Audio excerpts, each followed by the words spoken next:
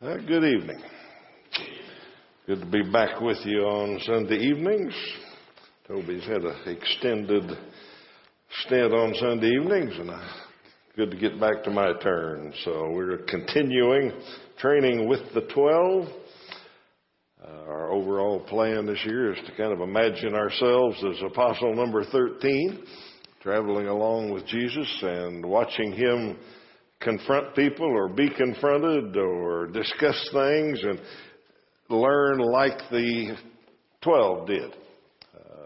He was preparing them for a pretty important job to start the kingdom of God on earth, and our task is to continue and grow the kingdom, so we should learn some of the same things the 12 did, is our theory this year on Sunday evenings. We've covered 4 topics so far. We started out topic 1, we just met the 12. We talked about them and who they were and their backgrounds and learned a little bit more about them. Then our first real topic 2, was religious liberty, where Jesus dealt with Pharisees and Sadducees and others about the Sabbath and about fasting and about washings and the rules that they had, and he got in trouble with them all the time for that. So we looked at what he taught them about religious liberty. Topic 3 was prayer, which Toby handled about 5 weeks, I think. Topic 4, humility, which Toby just finished up 3 weeks on. So we start a new topic tonight, and that topic is kind of tongue-in-cheek, called poisoned bread. The real topic is the leaven of the Pharisees, but since the disciples got confused about that, we called it poisoned bread, and we'll figure that out as we go through tonight. This topic, pretty sure I'm going to spend 4 weeks on it. Take us 2 weeks to get through what's on your handout tonight. We'll look at the event that caused this situation, his dealing with the Pharisees and Sadducees. And then next week we'll take off for the holiday and have another topic. But then on the 12th we'll come back and see what Jesus taught the apostles about this event. That's where they got confused and thought he was talking about bread and he was talking about leaven. And we'll study that back page basically in a couple of weeks. And then since there's such a good tie-in to today, I think, on this, we're going to spend a week looking at what's the leaven today. What kind of leaven should we beware of, since the apostles were warned specifically about that. And then we'll spend a week about how to avoid the leaven. Once we identify it, we'll talk about what we can do to avoid it. So that's my plan anyway. Lord willing, we'll get there in a few weeks. All right. Before we get to the event of the Pharisees and Sadducees challenging Jesus about something, let's go back just a few weeks. We don't know exactly how long it was. It might have been a few months. And see some of the things that have happened, because it's really important to see where Jesus' mind is on all this and what the disciples were thinking about. So I put a few events from previous chapters, in the timeline. In Matthew 14, Jesus had fed the 5,000. Now that was a spectacular event, you got to admit, producing food for 5,000 people from nothing, basically. So everybody's seen that. The disciples had seen that. The 12 watched that. Okay.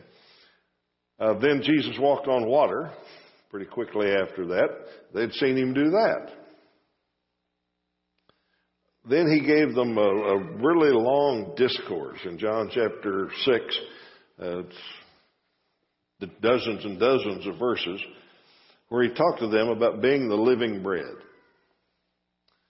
How he was the living bread. And how they needed to understand that. Bear in mind, he's training them all this time. And here's some of the courses they had already completed. They watched him feed 5,000. They saw him walk on water. They listened to him explain how he was the living bread. And then he fed 5,000, or 4,000 it should be, I think, in Decapolis, almost immediately before this. Okay? During this time, and we don't know exactly when they all happened, but they traveled. They went way up on the coast up to Tyre and Sidon, and then they came back down to the Sea of Galilee and went around to the southeast corner of the Sea of Galilee over on the eastern border to the 10 cities. They were doing all that while these things were happening. They were gone long enough that people seemed to have got over the situation where a lot of them left. John chapter 6 tells us about the time where I called it the sifting sermon here, where Jesus preached a pretty hard sermon to them. In fact, it was real hard. I don't think it would be the kind of sermon that would be received real well today, probably. But in that day, here's what happened after that sermon, verse 66. It said, "From this time, many of his disciples turned back and no longer followed him." Okay? So that was back at the beginning of this time period. A lot of them just left. They said, whoa, if it's that tough, I'm not following him. They liked the feedings, they liked all the other things, but they didn't like his sermon there, so they left. Well, when he comes back this time to this area, seems to be popular again. Either that or a whole bunch of different people had come out to see him. So all of those things had gone on, but mainly pay attention to the biggies, the feeding of the 5,000, feeding of the 4,000, walking on water, talking about living bread. The apostles should have known all that. Now maybe some of you are thinking, well, I remember some classes where the teacher talked about something, but when the final came up, I didn't remember it. Well, that's the 12. That's the way they operate. They'd heard all this. They'd seen all this. But we'll see in lesson 2 of this that, boy, they didn't retain some of it. Okay, the event itself is recorded in Matthew 16 and Mark 8 are the two places it's told, and pretty much the same both places, but I put them both down so you can see both of them completely. Let's just read through them, make sure we get them straight. Matthew 16, first 4 verses. "And the Pharisees and the Sadducees came, and to test him, they asked him to show them a sign from heaven. He answered them, 'When it's evening, you say it will be fair weather, for the sky is red. And in the morning it will be stormy today, for the sky is red and threatening. You know how to interpret the appearance of the sky, but you cannot interpret the signs of the times. An evil and adulterous generation seeks for a sign, but no sign will be given to it except the sign of Jonah.' So he left them and departed." Okay? Classic little piece of the way Jesus operates here. He deals so differently with different people depending on their attitudes. A long time ago, probably ought to break that class out again. It was a pretty good one. I went through, not because I taught it, but I learned so much in it. I went through 4 Gospels and wrote down every time Jesus dealt with anybody. I talked to them, had a discussion with them, did anything with them, healed them, whatever. And then I separated those into the different groups. His friends, his enemies, people that were questioning, the common crowd. I picked all the topics that I could find and looked at how he dealt with them. And it was a revelation about how he did it. Sometimes, like this, he was just rude. There's not much other way to say it. When they came to him with something like this, show us something. He just jumped in the middle of them and then said, "You're not going to get a sign," and turned around and walked off. Okay. Other times, somebody would come and ask a sincere question, and he'd spend all week with them if he had to. Okay? He knew people's hearts and attitudes. He could tell somehow, and he responded to that. And on this case, he knew what they were after. He knew why they were there. And so he dealt very curtly with them. He abused them a little bit first. He said, "You can tell the weather. You go out and look at the sky and see what's going on and know what's going to happen tomorrow, but you don't know the signs of the times.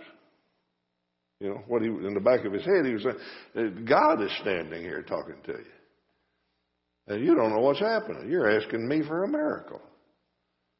Okay? So that's the way Matthew tells it. Now Mark, similar, says the Pharisees came and began to argue with him, seeking from him a sign from heaven to test him. And he sighed deeply in his spirit and said, why does this generation seek a sign? Truly I say to you, no sign will be given to this generation. And he left them, got into the boat again, and went to the other side. Okay? Probably the same event. They asked for signs at other times, and we'll talk about those in a moment, but these are, due to the context, probably the same situation. Okay, so that's the event that started all this. Now, a couple of things out of this event that we need to recognize as important. First of all, the Pharisees and the Sadducees united to come test him about this. That's an amazing thing. Okay, Pharisees and Sadducees, they sound like buddies, don't they? They sound like they ought to be on the same team, but they really weren't. Had a lot of differences. Okay. They had some theological differences, some pretty big ones, actually. For instance, it was the Sadducees that didn't believe there was going to be a resurrection. Okay. They didn't believe that was going to happen. Pharisees did believe there'd be a resurrection. So a lot of times you can tell when Jesus has a dealing with a group, you can tell the theological differences by who comes. For instance, remember the story about somebody coming and asking Jesus, this woman had a husband, and then he died, and then she married another one, and he died, and then she married another one, and he died, and married another one, he died, and on, all seven of them. And they got to heaven. Now, who's going to be her husband? Well, who do you think would ask that? The people that didn't believe in a resurrection. So if you go look at that passage, it says the Sadducees came to Jesus, and they put that question to him. Okay? Pharisees wouldn't ask a trick question like that because they thought there was going to be a resurrection. Now, conversely, you read the story about almost all the stories about healing on the Sabbath, things like that. Who do you think would be doing that? You go look at all those, and it's the Pharisees. Because the Pharisees were so strict about they wanted to keep the Sabbath perfectly. Sadducees weren't that fired up about it. They were a little looser on that. So when you read one of those stories, you go look at the first, and it's always the Pharisees that bring it. Well, here, these two groups get together that had so many things not in common. In fact, we're going to go through a little list here of how different they were. But they got together to challenge Jesus because he was bugging both of them. Okay? He was causing troubles for both their camps. Okay? I wrote down some differences here that might help you. The Pharisees were very, very zealous. I mean, they were fired up about protecting Judaism in spite of the Greek influence and other influences from pagan countries. They were zealous about everything, according as having to do with the law and all of that. The Sadducees, they were a little more laid back. They were a little moderate on these things, is what we'd call it today. They didn't worry so much about all the jots and tittles and the little fine print and all that. They had other concerns. So they weren't as zealous about things. The Pharisees were intensely Jewish. That's what the Pharisees were formed for in the period between the Testaments, was to maintain strict Judaism because Greek influence was coming in so much. Okay? How can we preserve ourselves, our identity, our traditions, without letting this affect us?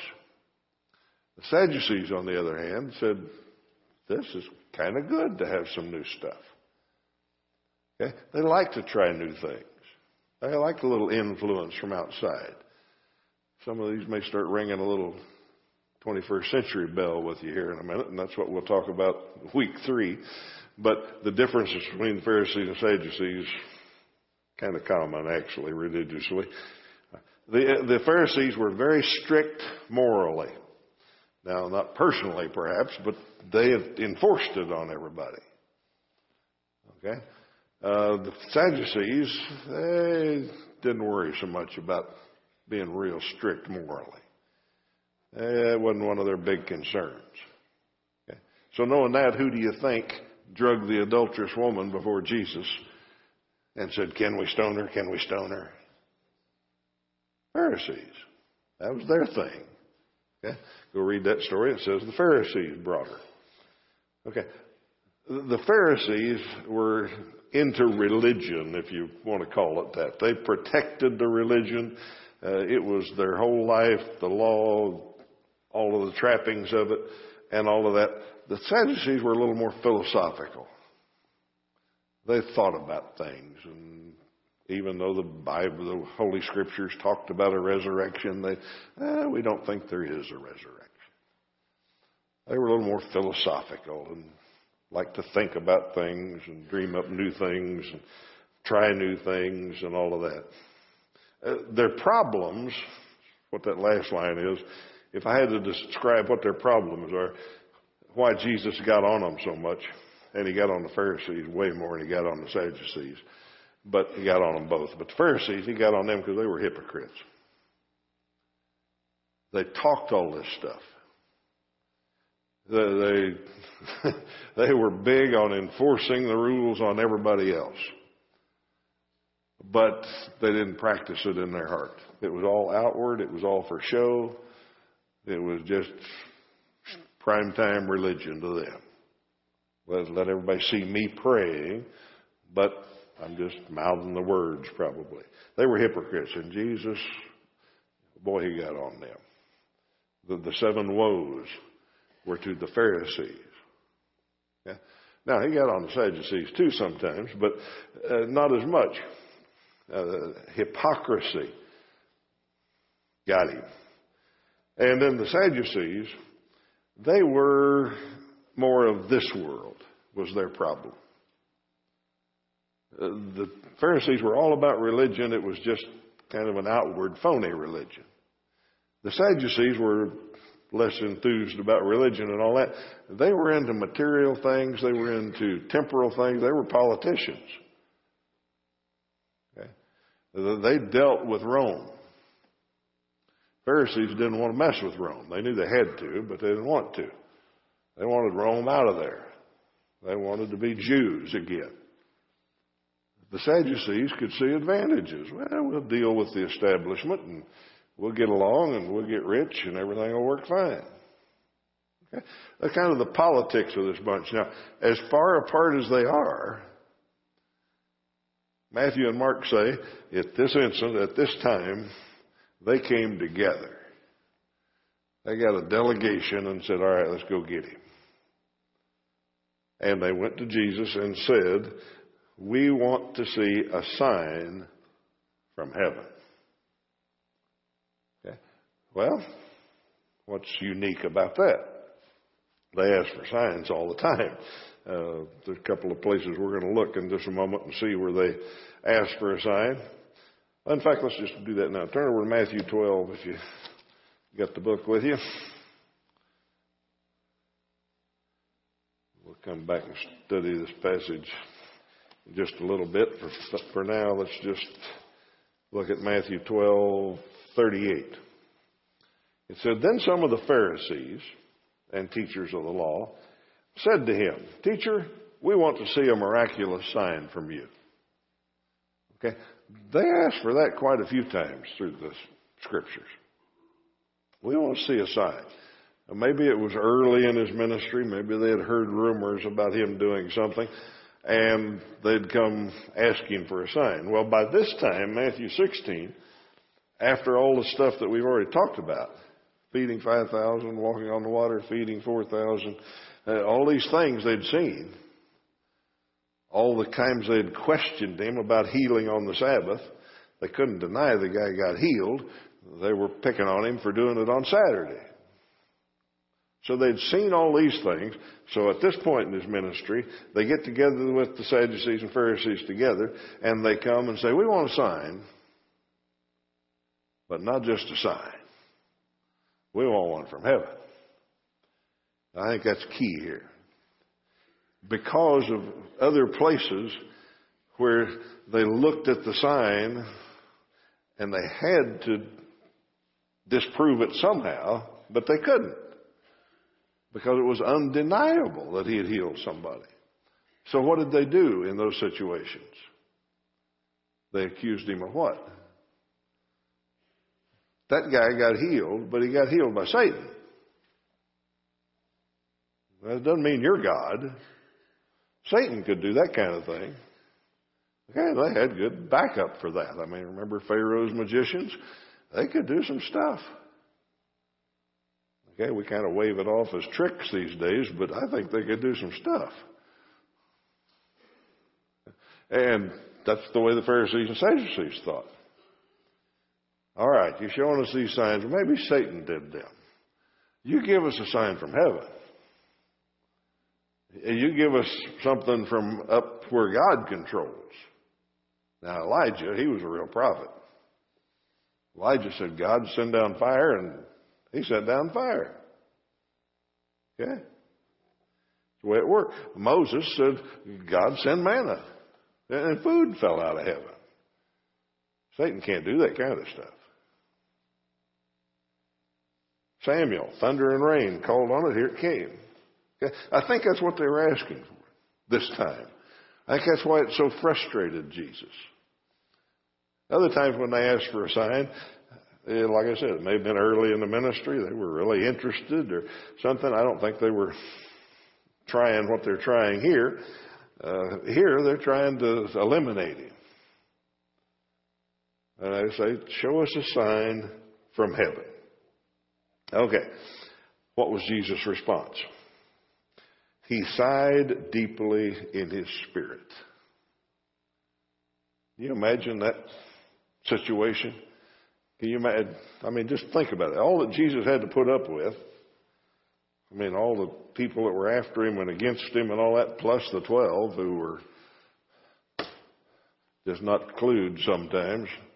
He had to put up with all that. But this time it says, when they asked him this, he sighed deeply in his spirit. Can you imagine how frustrated the Son of Man had to be to sigh deeply in his spirit? I mean, this was serious stuff we're talking about. That's a sign of how seriously he took this. That I've come down here, I've done all this, and these guys, they can't see it. I've done these miracles in front of them. I've fed people. I've walked on water. I've healed people. I've raised the dead. All that. And they won't see it. And if it was a matter of being able to convince them, I think he would have done a barn burner of some sort if he had to. But he knew their hearts. They didn't want to see it. They were evil. They were adulterous. They wanted what they wanted. They had their programs. The Sadducees wanted to play politics and get rich, and they didn't want anybody interrupting that. The Pharisees wanted to maintain spiritual power and control over everybody and get rich in the process too, by the way, and they didn't want anybody to interrupt that. So he sighed deeply in his spirit. And he called them an evil and adulterous generation. I'd like to see the reaction on that one. So they knew what he was talking about. It doesn't bother us much today to be called an adulterous generation, but they knew exactly what he was talking about. All through the Old Testament, when Israel left God, when they went chasing after other gods, he called them adulterous. You've broken the covenant. Well, these were guys that thought they had the covenant. That was their big claim. They were people of the covenant. They were people of Jehovah. They were chosen. He said, you're adulterous. You know that fired them up. You know they didn't like that one. Evil and adulterous generation. And then he said something kind of strange. He said, an evil and adulterous generation seeks for a sign. No sign will be given to it except the sign of Jonah. And then he left. I wonder what they thought then. What is he talking about Jonah for? Now, most of them probably got it, understood it to some degree, because he had talked about it before. Okay? I don't think they understood exactly what he meant, because when he said he'd rebuild the temple in 3 days, they didn't get that. Okay? But he had talked about Jonah before, and he said that's the only sign you're going to get. And they were going to get that in a few months. Okay, he explains it to really understand what he's talking about. Let's go back to Matthew 12 again. You kept your finger in Matthew 12 there. This is when they just ask him for a miraculous sign. And he gets right on them again. He answered, verse 39. He answered, a wicked and adulterous generation asked for a miraculous sign, but none will be given it except the sign of the prophet Jonah. Now, he gets rolling here. This is good. He says, for as Jonah was 3 days and 3 nights in the belly of a huge fish, so the Son of Man will be 3 days and 3 nights in the heart of the earth. Okay. There he tells them. I didn't hear that. That didn't register. Or if it did, they just said, what is he talking about? Okay. They didn't understand it yet. Now, remember when they did start to understand it. Remember when? When they went and said, we better seal his tomb. He said that thing, and we didn't know what he was talking about, but maybe he was talking about coming out of the earth. We better seal this baby up good. Okay? So they did remember it eventually, but right now I think it went right past them. He said, that's the only sign you'll get. And then, listen to him. He's cranking now. The men of Nineveh will stand up at the judgment with this generation and condemn it. For they repented at the preaching of Jonah, and now one greater than Jonah is here. Whew. That stung. Nineveh was a whole bunch of pagans. Uncircumcised pagans. And God sent Jonah to talk to them. Jonah said, I don't want to go talk to those pagans. God said, you're going. One way or another, we're going to get you there. And he went, and Nineveh repented. And so to the covenant people of God, this is what Jesus said to them. He said, at Judgment Day, the men of Nineveh are going to stand up beside you and condemn you. Because little old Jonah went and preached to them, and they repented, and I'm better than Jonah. I'm somebody bigger than Jonah. Can you imagine the Pharisees' eyes about that time? They had to be in shock. Okay? And then he piles on them. He says, verse 42, the queen of the south will rise at the judgment with this generation and condemn it. For she came from the ends of the earth to listen to Solomon's wisdom. And now one greater than Solomon is here. I mean, it's bad enough he's telling them they're going to be condemned by a bunch of foreigners and pagans, but also he's claiming to be bigger than Solomon. Remember when they accused him about Abraham and all that? And he said, before Abraham, I was. Whew. He wrapped it on them here. Okay. So now we know what the sign of Jonah is. And he reminded them, he said, that's the only sign you're getting. 3 days after Pentecost, you're going to have your sign. You can either believe it or not then, but you're going to have your sign. But that's all you're getting. I'm not going to do any celestial fireworks or anything for you. I'll come out of the tomb, and then it's up to you. Okay? So that's the event. Now, it's a good breaking point, but in case you can't come back in 2 weeks, the last part of the story is semi-funny. I mean, it would be funny if it wasn't so serious. But it is serious. As wrapped up as Jesus was here, sighing deeply in his spirit and all that, and so upset with them, telling them they're not going to get anything, and just turning around and walking off, he got in the boat, and evidently, the whole ride across the water, he didn't say anything. He just sat there and stewed, sighing deeply in his spirit, probably. And when he got out of the boat on the other side and was walking away kind of to himself, he said, by the way, boys, he said, beware of the leaven of the Pharisees and Sadducees. And they had been talking about the fact that they were out of bread. Okay? And he, out of the blue, says, beware of the leaven of the Pharisees and Sadducees. The 12, poor pitiful 12, said, whoa, he's telling us not to buy any bread from the Pharisees. Something's wrong with their bread. Okay, now Jesus climbs all over them for being that dense. But that's the funny part of it. The serious part of it is that's how messed up the 12 were. How bad their priorities were. They'd just been through this unbelievable experience of Jesus cutting the Pharisees and Sadducees off after he cut them down. And they're thinking about bread. Where are we going to get bread? Okay. After they'd seen him feed 9,000 people without any bread. So they had a few problems Jesus is going to deal with in a couple of weeks.